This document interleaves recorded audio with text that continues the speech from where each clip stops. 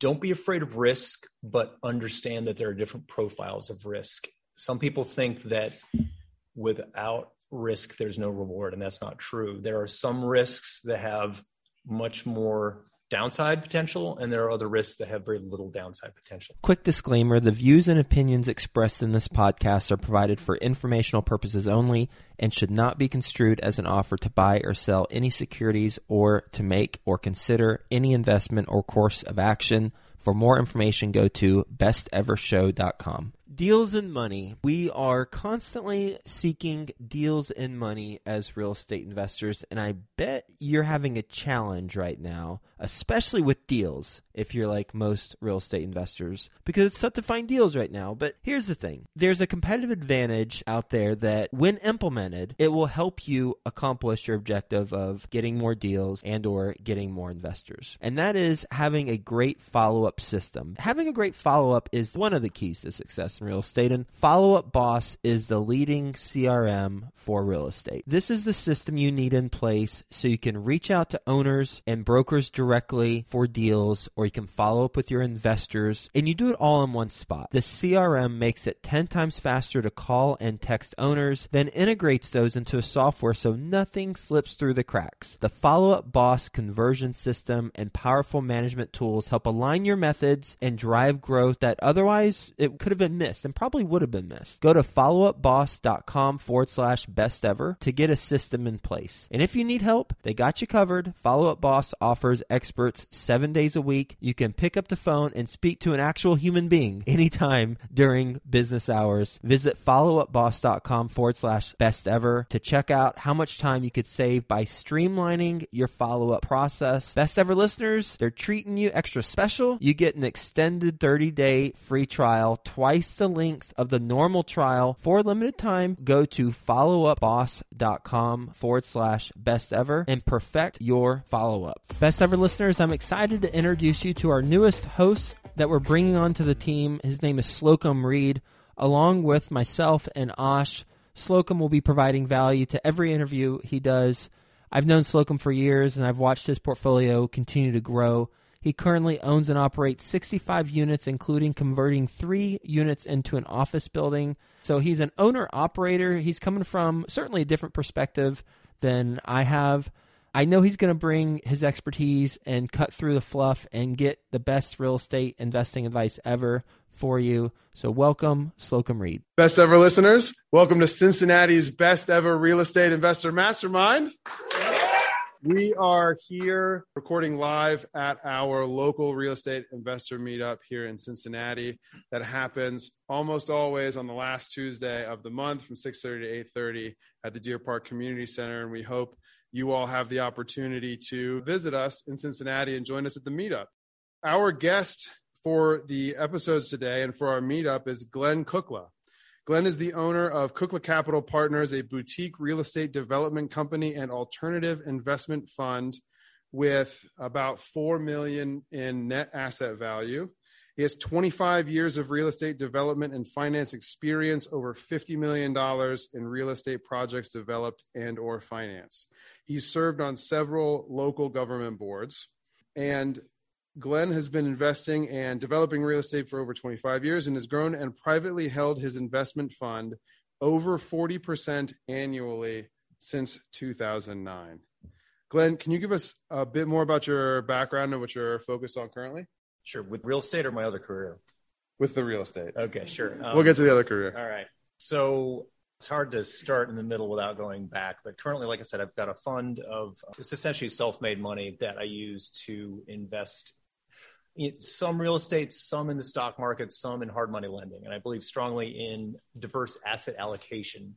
One of the things that Slocum asked me about earlier on in this process was talk about how you survive the market crash. And we'll get to that in a little bit. But, if there's one sort of piece of advice I would give anybody just off the street for 2 seconds, it's don't put all your eggs in one basket. If you've got a little bit of capital or even your time or whatever skills you have, try to do multiple things with that, not all just on one thing. So the fund that I have, we've got some money in real estate that we've purchased, some money in the stock market, and some money, frankly, we're just holding in cash because right now it's a bit of a risky time. We've seen a correction in the stock market. We've seen correction in crypto. There may be correction in real estate, hopefully not. but it's always good to have some of your money in cash. So that's essentially what the fund does. It just looks for opportunities to grow itself. But generally, I like to make money for myself and other people. So most of the things that I invest in involve bringing in other partners, other investors, finding creative ways to do deals where you've got a motivated seller, but they don't want to leave too much money on the table. So you say, okay, I'll pay you something now, but I'll also pay you something later when I make money so that we make money together. It's a lot of deals that when I purchase a piece of real estate, I'm not just buying it and saying, see you later, I'm never going to talk to you again. It's here's a check now, and I'll give you a check in about 12 months. You said a piece of real estate. Give us some examples of some of your development deals. Sure. The guy that used to deliver my Christmas trees, he lives in Lockland. I live in Kentucky. And every year he'd drop off a Christmas tree and he would tell me about how he has this little cute garden center he runs out of this big old nasty warehouse in Lockland. And every year I could just tell he was like a little more depressed and more struggling about what he was doing. He was also a realtor, so he was doing that full time and doing well as a realtor. But running this little garden center was his passion. And he would always drop off the Christmas tree and set it up. It was great.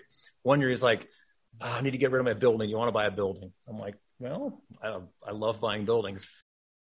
As an aside, I assume everyone here is probably a motivated buyer. I mean, we've got realtors, we've got investors. If you're a motivated seller, talk to me first. No, me. I'll give you my business I was going to card. say, where's the motivated seller meetup? Where can I sneak into that one? I don't think there is a motivated I seller don't meetup. advertise that one publicly. Yeah. We're all looking for those motivated sellers. So my Christmas tree delivery guy who ran his little garden center out of this big warehouse in Lockland, turns out he was a motivated seller one day. And motivated sellers. How big was the warehouse? It was 21,000 square feet and it sat on 2/3 of an acre. And it's right there in Lockland. Tell our listeners what you think of when you think of Lockland and a warehouse there. Most people would probably say it's pretty crappy. But there are green shoots in Lockland. There's a lot of activity going on with the GE plant that is investing a lot of money in itself. ODOT, Ohio Department of Transportation, is putting, like $1 billion into roof straightening out. Are those developments things that were happening when you bought the warehouse? No. They were maybe a mile up the road, mile down the road. So I saw some potential. Gotcha. But worst case scenario, I'm like, I might not make any money on this. So when he said, I want you to buy my warehouse, I said, well, let's go through and look at it. I mean, the roof is caving in. He had work orders. He was really distressed. He was really stressed out. His wife was saying, you got to sell this property, get rid of it. The city was threatening to throw him in jail. And he was doing the best he could. He just didn't have the means to maintain the warehouse, and his business was going under. So motivated seller, physically distressed property, spousally distressed seller. Exactly. And now we're all salivating. That's what we look for, right? Right. Well, tell us what happened next. You bought it. Did you pay cash? Did you finance? Was it creative financing?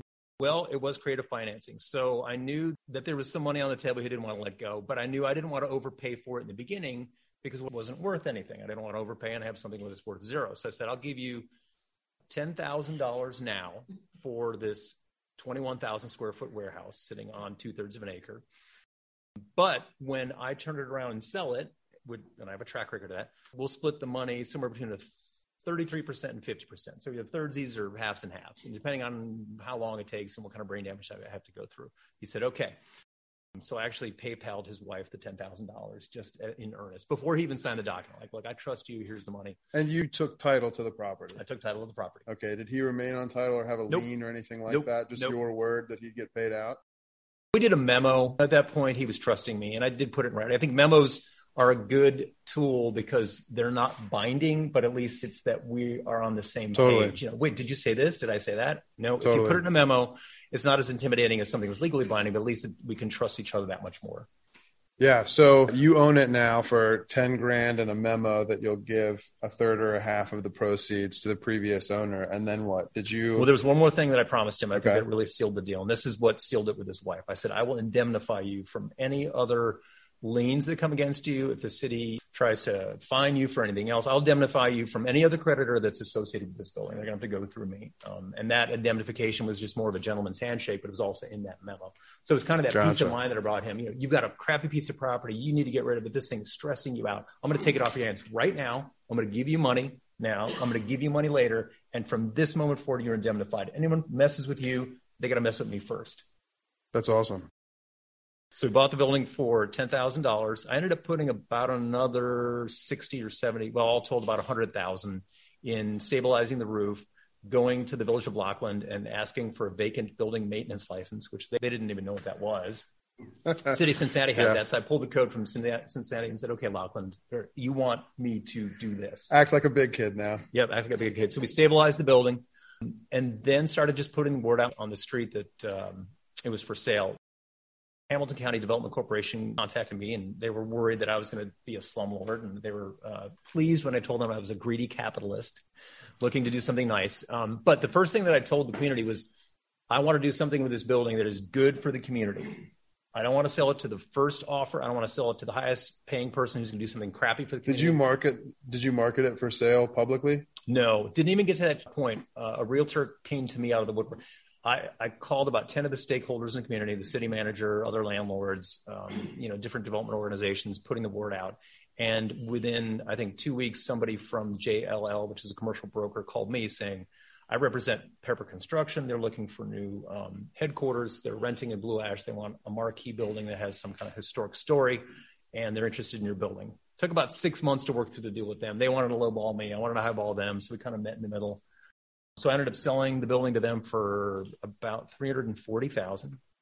And you were all in for 100. I was in for about 100. So call it 240. Mm-hmm. How much did the former seller get out of that? You got a third of that. You got a third of it. Yep. Nice. I understand as well. I know we'll talk about the recession more later, but you were in a pretty big building downtown when the recession hit. Yes. Several buildings. Yeah. Tell us about that. Tell us about what you were doing in 07, 08 when that happened, and give us a taste of how you got yourself out of that situation. I was involved in a partnership. We owned several apartment buildings, and we were developing condos. We were kind of over leveraged, but a lot of people back in 2007 and 2008 were. When the recession hit. What does kind of over leveraged mean? It means you owe more than what your stuff is worth. Gotcha. And was that as the market was crashing that happened, or? It was actually before the market. We just weren't good managers of our portfolio as we should have been. And then when the market crashed, it just got worse. Rents went down, vacancies went up, some condo products we had, people stopped selling. Buyers were handing back their deposits. What kinds of buildings were these downtown? So these were historic multifamilies, so 25 units, 50 units with some storefronts on the first floor and apartments above. Gotcha. And we're talking about central business districts. Central business, yeah. Like by the Paul Brown Stadium. This would be the most in-demand real estate in the city now. Oh, yeah. Yeah. 15. I mean, 2008, Cincinnati was emerging, but it was somewhat in demand. But when the recession happened in 2008, 2009, the money dried up, the rents went down, vacancies went up. So we didn't have enough money to pay the bank. So we had to default on loans. Gotcha. Default on loans, give the properties back essentially. Well, we didn't want to, because once you're invested emotionally, you don't want to give them back. So here's how you negotiate. If you ever find yourself where you have to default on a loan, you don't have enough money, and it's finally that D-Day where you're like, oh crap, I can't pay my mortgage. I fought hard to not have to get to this point, but I'm going to have to not pay my mortgage. First thing you do is you call your bank and say, I'm not going to pay my mortgage. You don't run and hide. You be very transparent, and you say, this is exactly the situation I'm in. More times than not, the bank will actually view you as the best person to manage that property, because you're the one that developed it. You own it. You know your tenants. You know where all the bodies are buried. You know where all the keys are. You can actually be an asset and an ally to the bank. I can't pay your mortgage, but I can still protect the asset. Let's find a way to work it out together. And that's what we did. We went to all the banks. We said, we can't pay our mortgages, but here's the income statement. Did all the banks agree to that? About a third of them said, we'll take the keys, and took them over. About 2/3 of the banks said, okay, you send in whatever you can send in, and demonstrate to us that you're doing a good job as you can managing the property. And we'll accept a cash flow mortgage, a partial payment. And the rest we're going to, it's forbearance. So the part that you don't pay, they just add to the principal. So your principal balance actually goes up because you're not paying it down and you're not paying interest. So forbearance is a term we're a lot more familiar with now than we were 2 years ago. Yeah, and a lot of people were very familiar with it in 2008. So the key to surviving any kind of recession, whether it's a macro recession that we would all go through if the market ever corrected or crashed, or just something personal that you're going through, is go to your bank and say, this is exactly what's happened. Would you please work with me? I'm actually the best person to keep managing the property. I want to own it long term. I need a forbearance. I need a refinance. I need some kind of help here. This is primarily a commercial real estate podcast, but we have a lot of residential investors in the room.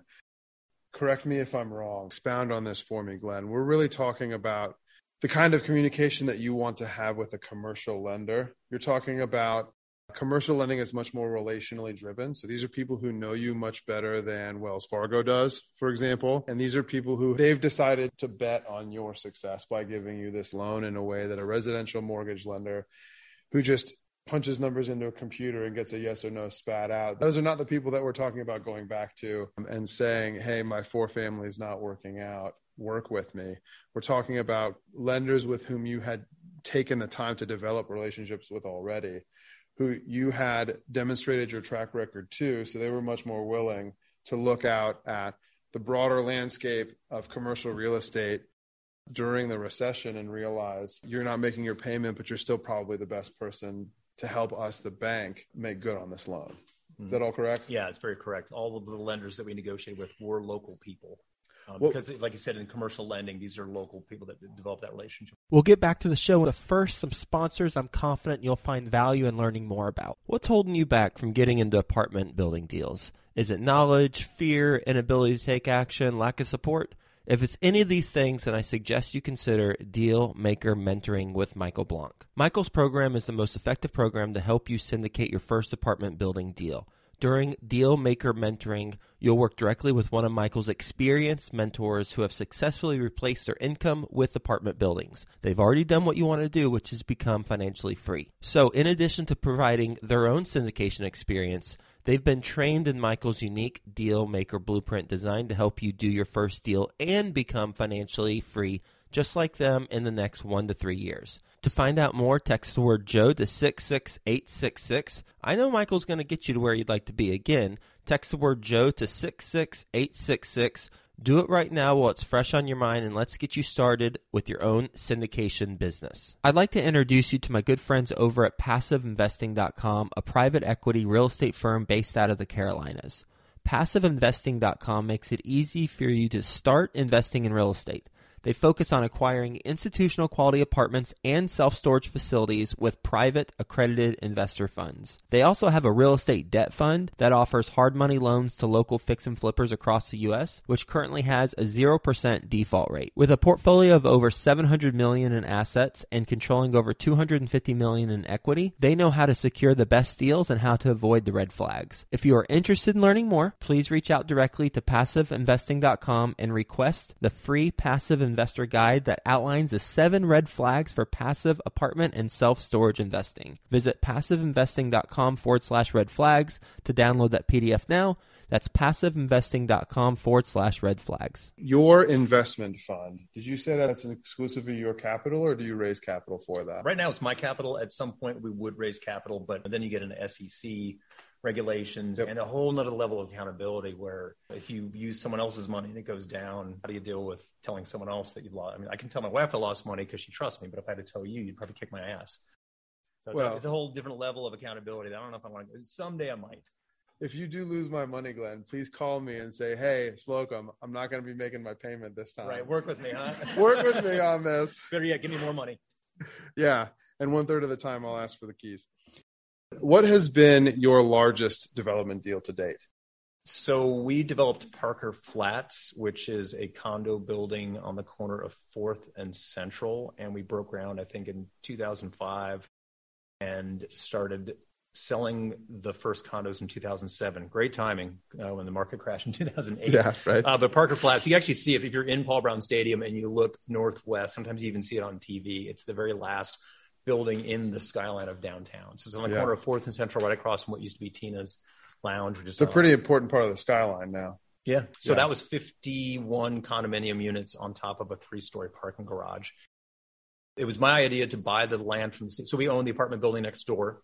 Again, this is when I was involved with a partnership of 4 equal partners called Middle Earth back in the 2000s. So we owned an apartment building next door, and we were renting the parking lot next door from the city of Cincinnati. We went to them one day and said, give us this parking lot, and we promise to build condos, and we'll increase the tax base and bring more people downtown. And they fell in love with the product, with the idea and the proposal. So they gave us the parking lot for free. We borrowed money from then LaSalle Bank. They're the ones that also financed that one office building, Office 71, that was rusting for about 4 years by Kenwood. Oh, yeah. So they were just throwing money out. They're like LaSalle Bank back in 2000. Here, take money. And that's part of what caused that 2007, 2008 crash. So we only had a 25% pre-sale requirement, which is pretty low on condos. So We built the Parker Flats, which, gosh, I mean, really it ended up being an 11-story building, but each story was a loft. So it was like 5 double stories in this thing. And then the top story was a 1-story penthouse of 2 units. And what's crazy at the time, I think the total construction cost for 55 units was only $11 million. Now it probably costs $30 million to build. We sold about half of the units. And then when the market crashed, that's one where we wanted the bank to take it back because it wasn't cash flowing and there was no light at the end of the tunnel for us. So we called the bank and said, would you just please take this off our hands? And they said, sure. And they literally just said, give us the keys. We're not going to ding your credit. It's funny because like that whole time the market crashed, my credit didn't get dinged except for one little crappy loan that I co-signed with an out-of-town lender, like you're talking, somebody who wasn't local, and they trashed our credit. My credit went all to hell. I mean, my credit got down to like 520 back in 2008, 2009 from one loan that I co-signed, even though we defaulted on 10 other loans that we didn't mean to default. We just didn't have the money. Nobody had money back then. Everybody was losing their butts. Banks were working with people, but it's because we were transparent and worked with those lenders that they gave us that second chance. What about your largest successful development deal? Parker Flats is pretty well known now, especially with people who live or are familiar with downtown. And if it weren't for macroeconomic factors, I imagine that would have gone very differently.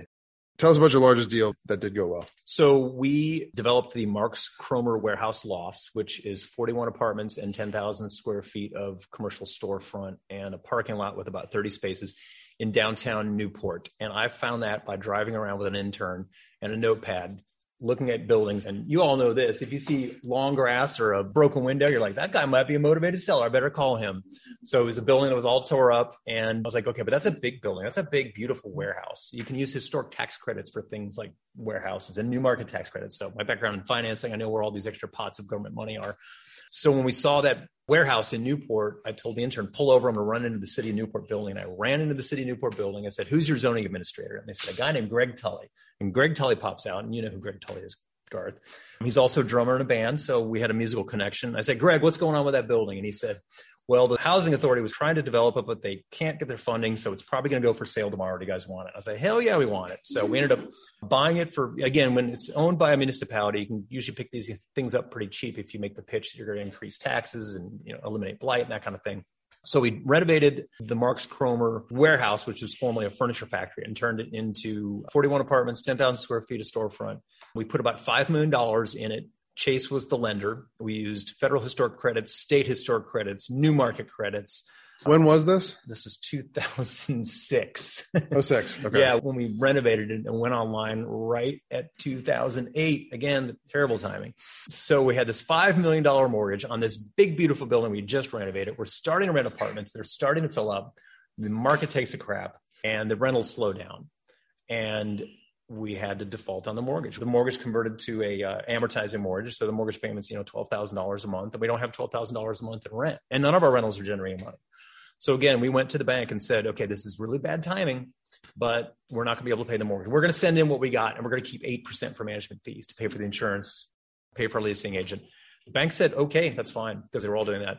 So we dropped the rents and made sure that the whole building was stabilized. We leased it up as well as we could. We just made sure that we want to stabilize this property, get it leased up. Got it leased up, got all the storefronts rented, still negatively cash flowing. Chase Bank sells the note to some capital company for about 20 cents on the dollar. And then 4 years later, we buy it back for 40 cents on the dollar. So we ended up owning a $5 million building for about $2.5 million after that whole recession. And what I learned from recessions is that they're very chaotic, and with chaos brings opportunity. So if you ever find yourself going through anything like that, somehow you might land on your feet and actually you might be better off. That's a great story. Yeah. So we ended up developing a $5 million property and only paying $2.5 million for it through that whole nearly going bankrupt process. Yeah, that's exciting. What kinds of projects are you working on right now? So I own a school building over in Arlington Heights. It's 15,000 square feet. It sits on an acre and a half. It's in an opportunity zone, which means that there's some advantages to using deferred capital gains. We're going to market that probably in the spring, kind of taking a slow approach. Commercial property is a much slower process than buying and flipping a house. Buying and flipping a house, you want to buy it, you want to flip it, you want to sell it in 4 months. Commercial properties sometimes take 3 to 5 years. So you bought this for the sake of reselling it? Yeah. Okay. Yep. You just got a good deal, found an off-market seller. Tell us about it. So once we sold the Stearns & Foster warehouse, the one that I bought from the Christmas tree guy, and we sold it to Pepper Construction, They are putting $8 million into the deal, and they are bringing in $2.3 million in payroll to Laughlin. So Laughlin was super happy, and they said, we've got this school down the street. Could you do the same thing to it? And they said, we'll give it to you for $1. So I effectively bought the building for $1. And I actually paid $20,000 for the building because I thought it would be more politically okay. Why are they giving away buildings for $1 to this guy? Like, okay, we don't that story getting out there. So I voluntarily paid $20,000 for a building that I could have paid $1 for. $19,999 for good PR. Exactly. It's $19,000 PR. So now we own the building, and we're going to put together a marketing plan with some renderings and essentially look for the unicorn tenant, which would be your company or maybe another developer who wants to either joint venture or just simply buy it. Not necessarily ideal scenario, but what kind of tenant are you expecting? What kind of rent are you expecting? And then if you're looking to sell afterwards, what are you expecting to be able to sell this building for? It really would depend what the tenant needs. That's kind of hard to answer because each tenant is a unicorn. In commercial property, tenants are like unicorns. Each one is different. So for the Arlington School, likely it would be somebody who needs distribution. So we would build a high bay warehouse attached to the school. Or it might be a company like a plumber or an electrician who wants to locate their offices there, or just some local medium-sized business. And they would either buy it from me. I mean, I'd probably sell it for $200,000. Hopefully the buyer is not listening to this podcast because I'd ask for more at first. But that's not a bad return on your $1 purchase and marketing budget. That's opportunity cost. But I mean, I consider selling it for $200,000, but I'd really like to joint venture where maybe they would hire me to be the developer. We would renovate the building. We would add on a new warehouse, and then I would lease it back to them. Maybe they would lease it for 5 years with the option to buy it at some predetermined amount. Gotcha. What would you say are your top lessons learned from your 25 years of experience? Oh, gosh. Well, surround yourself with good people, which is why we're all here. We're all here to network and meet some good people. Diversify your assets. Don't put all your eggs in one basket. And don't be afraid of risk, but understand that there are different profiles of risk. Some people think that without risk, there's no reward, and that's not true. There are some risks that have much more downside potential, and there are other risks that have very little downside potential. So as an asymmetric bets. Asymmetric bets, exactly. It's that low downside, lots of upside. Yep. Heads I win a lot, tails I lose a little. Yeah. So I would say look for investment opportunities that have little downside. Warren Buffett's famous for saying that he only follows 2 rules. 1, don't lose money. And rule number 2 is C rule number 1, don't lose money. So think of your capital as something not that you first want to grow, but that you don't want to lose. Look for investment opportunities that have very little downside before you look for the upside. Real estate, by the way, is a great place to invest because even if you overpay for something, eventually it's probably going to catch up in the value. And you were just talking about, John, you did a deal where the investor overpaid and then they ended up having to go to closing and put money into it. But eventually, even if you overpay, you wait and you wait and you wait, and time will increase the value of your asset. That's why I love real estate. Glenn, you're a natural storyteller. The common thread that I'm hearing in all of your stories, thinking about what may be the most important skill that you're sharing with us right now, correct me if I'm wrong, but you're a natural relationship builder. And the stories that you're telling about your successes, but also mitigating failure, come down to you built a relationship. That relationship resulted in someone who wanted to sell you a building. Mm-hmm. Someone, the guy who delivers your trees, or the city of Laughlin, or someone who wanted to give you a loan based on the relationship that you built with them. And those relationships have not only led to your biggest successes, but also those are the things that helped you stay afloat in the recession when a lot of other investors drowned.